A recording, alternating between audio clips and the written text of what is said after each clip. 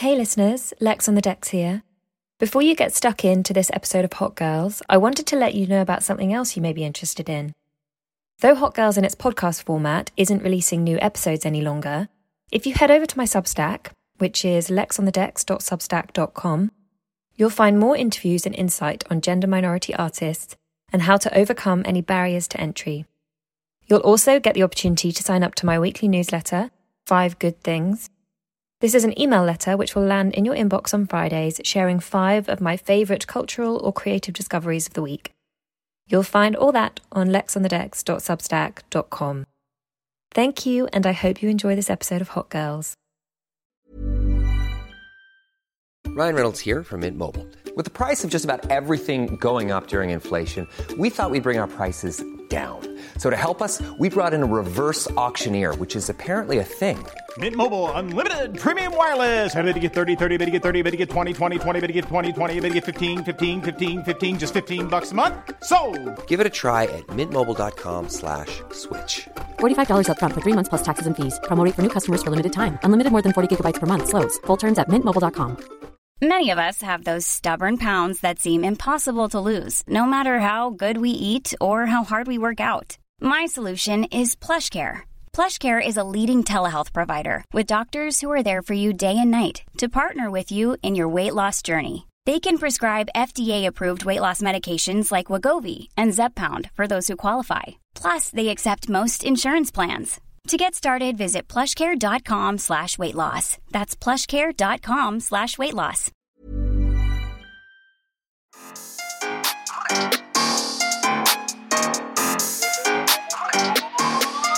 Hello, and welcome to Hot Girls with me, Lex on the decks. This episode, we are going to be taking a look at the icon that is Lil Kim. The first and original Lil of the rap world, which at under 5 foot was well justified. A rapper who had 3 back-to-back platinum-selling albums and was the first female rapper to have 3 consecutive number ones. It was a real joy for me to learn about Kim because I didn't grow up on her. I think I was about 12 when Lighters Up was first released, so it's been a real discovery process for me, and I can confidently say I love Kim. I think she's very real. I think she's been very important for the industry. But I also think she's misunderstood, and particularly for anyone who was too young to appreciate her when she was really dominating. Hopefully this will be a lesson in why she is the icon that many of us know her to be. So sit back, relax, and let's go. Ladies, gentlemen, listen up. You're listening to Hot Girls with Lex on the decks. We in the mix. It's fire. It's going. We on fire. From London for the world. Let's go in. On a summer's day, right in the middle of the 1970s, Kimberly Jones was born in Brooklyn. She was the second child of Linwood Jones, a former US Marine, and Ruby, his wife. Her parents divorced when she was 9 after having, by the sounds of it, quite a violent and tempestuous relationship. Kim initially lived with her mum, who was staying with friends, but because she was kind of like begging favours, trying to settle herself, she eventually gave custody to their father. She says that, like, at points she was living out of a car, so couldn't really bring up Kim and her brother. So they moved back into Brooklyn with her dad. Kim and her dad had a good relationship until she hit puberty, and then as she evolved to become more of a woman, it fell apart.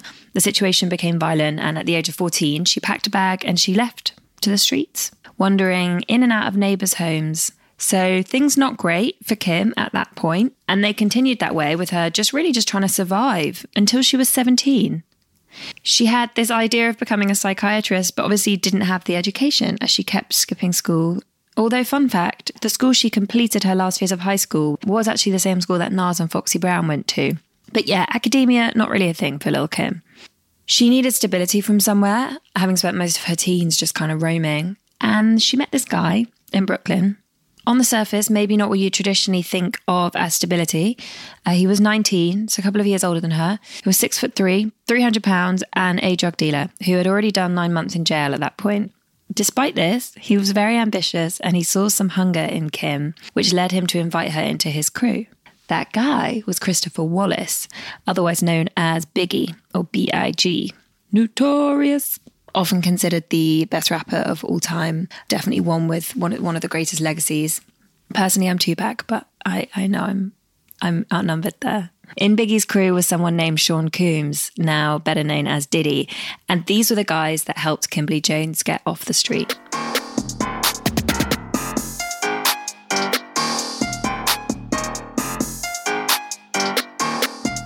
So Big was forming a rap group who were called Junior Mafia.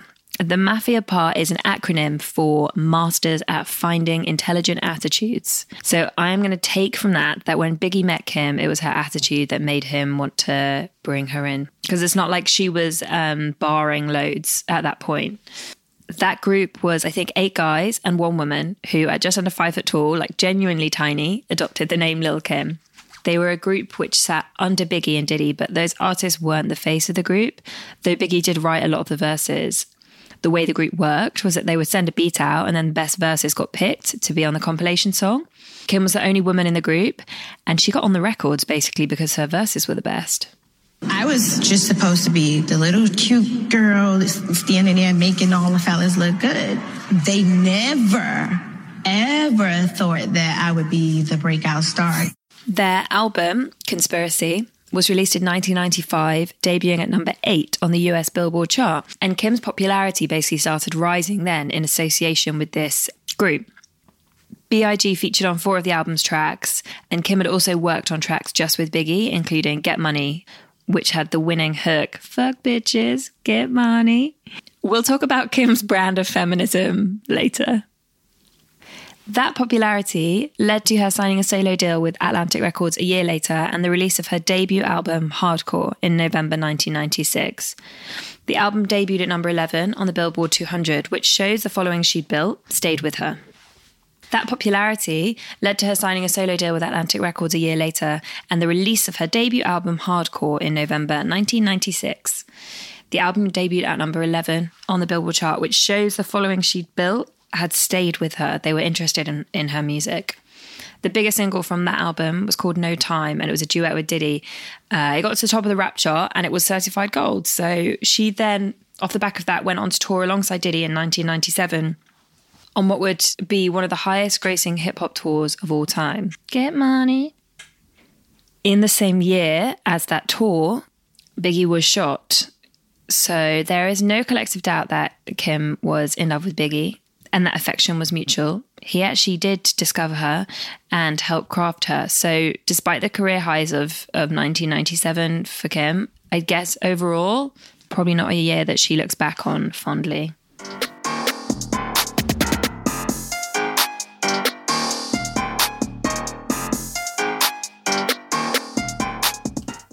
It took Kim 4 years to then release her second album, which was held up for a few reasons. There were label conflicts and also her own creative process and development.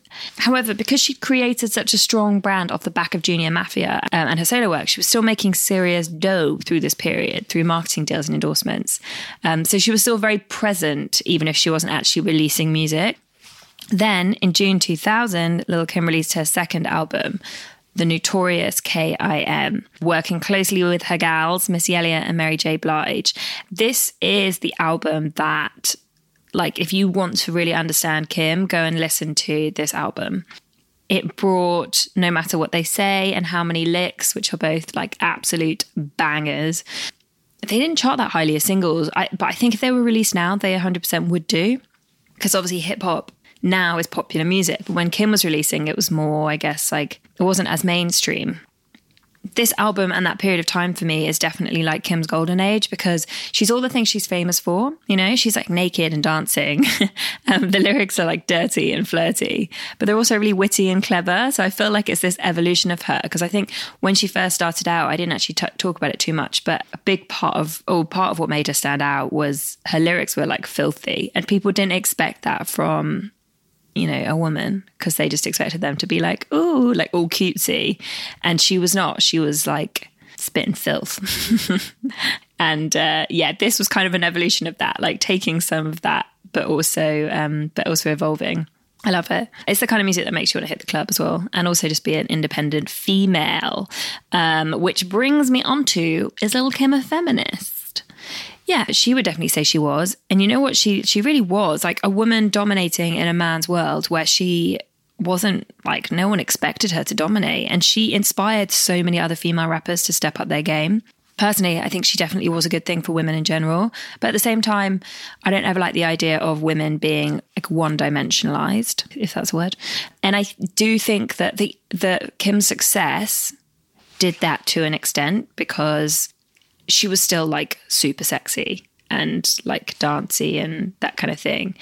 And so like when you look at like, they would hate to think of themselves this way. But if you look at the artists who are really like, you look at like a Nicki and a Cardi, and, you know, it's like they're following the same mold of being like hyper sexy, dancing around kind of rappers. The challenge of today is to make sure that all women in hip hop get coverage and get their singles bought regardless of whether they twerk.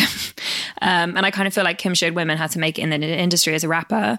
But then the big stars of today have followed that formula. So, you know, Missy, Left Eye, Queen Latifah, as a collective, they were all bought different things.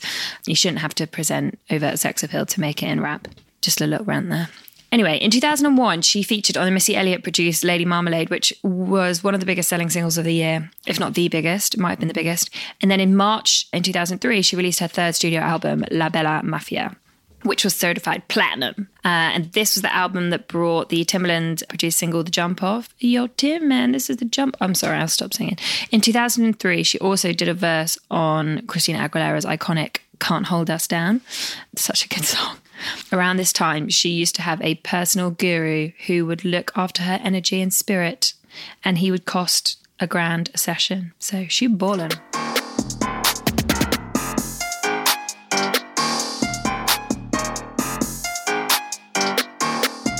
So Kim was great. I wouldn't say she was going from strength to strength at this point, because I think her second album, I mean, I've probably said it enough, but it was probably the most powerful she was. But she was in a really good position of continued following and good, like solid releases.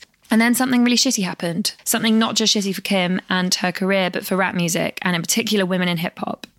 Lil Kim went to jail. She was convicted for lying to a jury about her and her friend's involvement in a 2001 shooting, which took place outside a studio in Manhattan. During the trial of her co-manager, D-Rock, and her bodyguard had been a member of Junior Mafia, she had claimed not to have known they were at the scene, but video footage was later found showing all three of them were at the scene. So Kim went to jail for a year for that. During which time she was locked up with Remy Ma and Foxy Brown, three of the greatest rappers in the exact same jail at the same time. It's like New York said, no more women in rap. And they left a huge vacuum. As individuals, they would have left a vacuum, but collectively, it was like... So if you're in rap, please don't go to jail. Her fourth album was released when she was behind bars. And this was the album that delivered probably the song most people know or associate with Kim today. And that was Light Us Up.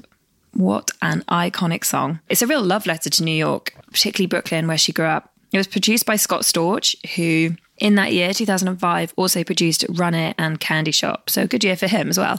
But the record Light Us Up is also, like, I spoke about the evolution of Kim, and this is that at its best, I think, at its highest height. When Kim talks about Lil Kim, she's very specific about disassociating between the character Lil Kim. She says, Lil Kim is what I used to get money, a character I used to sell my records, and Kimberly Jones. And I think Light Us Up is where these people meet. Also shout out Mary J. Blige, who is by her side still dancing in the video. So yeah, that was released in September, but she'd been sentenced in June. So she couldn't properly then promote that album. It still sold because the music was good, but you know, you have to promote to get people to hear your records. And after jail, Kim obviously did continue making music, but she left Atlantic Records and she went independent. So severing from the big label, obviously creatively and lifestyle wise, you get more freedom. But you also lose the marketing support. And that's generally when the rest of the world kind of, like, you don't have so many eyes on you because you aren't shoved down their throats all the time. Since going independent, which was over 10 years ago now, Kim has still released quite a bit of music. The best stuff, I think, is actually the more recent stuff. In 2017, she released Took Us a Break, which is pretty catchy and also lyrically makes sense. And it's also got this, like, grit. Like, Kim has this grit when she raps, when she sings. It's, like, deeper. There's an authority to it, and I really like that. She also featured on Wake Me Up by Remy Ma. So it was nice to see those two icons working together and supporting one another. Kim also released Nasty One, which was remixed by Steph London, Hood Celebrity, and Sean Paul. I actually think her original is better than the remix. It's more singing than rapping, and it's quite dancehall inspired pop, but it's a good song. So I'm hoping that Kim's going to keep making music and pushing in that space. There are two things I think Kim has been a victim of that really fucked me off. And I want people to be aware of them so as not to be affected by them, because I think if you accept them, they can be a real thing, but you don't have to accept them. And they are ageism and colorism. I don't want people to look at Kim now and think, I want them to recognise what she created, and that so many people coming up now have a lot to be grateful to her for. You know, she's still this beautiful, exuberant woman, but she did have quite a lot of surgery, and I think she looks so different. And we live in such a visual world that when you look at an artist and you don't see so much of who she was. The other thing which kind of connects to that is she obviously had a bit of beef with Nicki Minaj. And I was really team Nicki, because I thought that Kim needed to get over it. She was just bitter because Nicki had like taken her crown or whatever. And like, you need to just accept that people will come up. But actually, when I kind of like really dug into it, I do think that Nicki did not pay enough homage to Kim. She was the first star of rap. It has always been male dominated. And for Nicki to not kind of really put Kim on Nicki could have put her on more of a pedestal. And I think that Nicki didn't, because she wanted to be seen as Nicki Minaj, and she already knew that people were going to compare her to Kim. So I get that. Sometimes if you know, I think everybody wants to be known as them. They don't want to be known as like the next. So I totally get that. But at the same time, I think looking back at what Lil Kim actually built and who she was, like a true legend, and deserves a ton more respect than maybe she gets. There was something Missy Elliott said, which I think is an important lesson, and that is, you can be respected forever, but you won't always be hot. And so maybe that's an important lesson for everyone working in entertainment. Don't take being the hot thing too seriously, because it can't last. Just accept that if you make good music, you will be respected. I respect Kim a lot. Steph London also paid homage to her on the cover of her album. She literally mimicked it, but in the most kind of deliberate way, just to say thank you. I'm such a complex girl.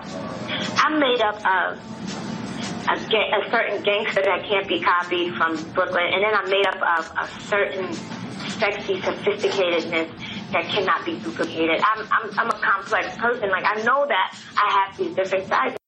Okay, so lessons from Kim. The first is believe in yourself. There was nothing about Lil Kim's start in life that would make you think she was going to be the person that she became. And also when she was in those early Junior Mafia days, no one expected her verses to be the best. She believed in herself and she made them the best. Like, she crafted, she worked, she made sure that she could stand by her craft. So yeah, believe in yourself. Sex and Lil Kim. She was obviously so attached to it. And I think the way that she did that was by creating this character. I'm just going to read a quote from Violetta Wallace, who was Big E's mum. She said, "Kim needs to ask herself what she's selling.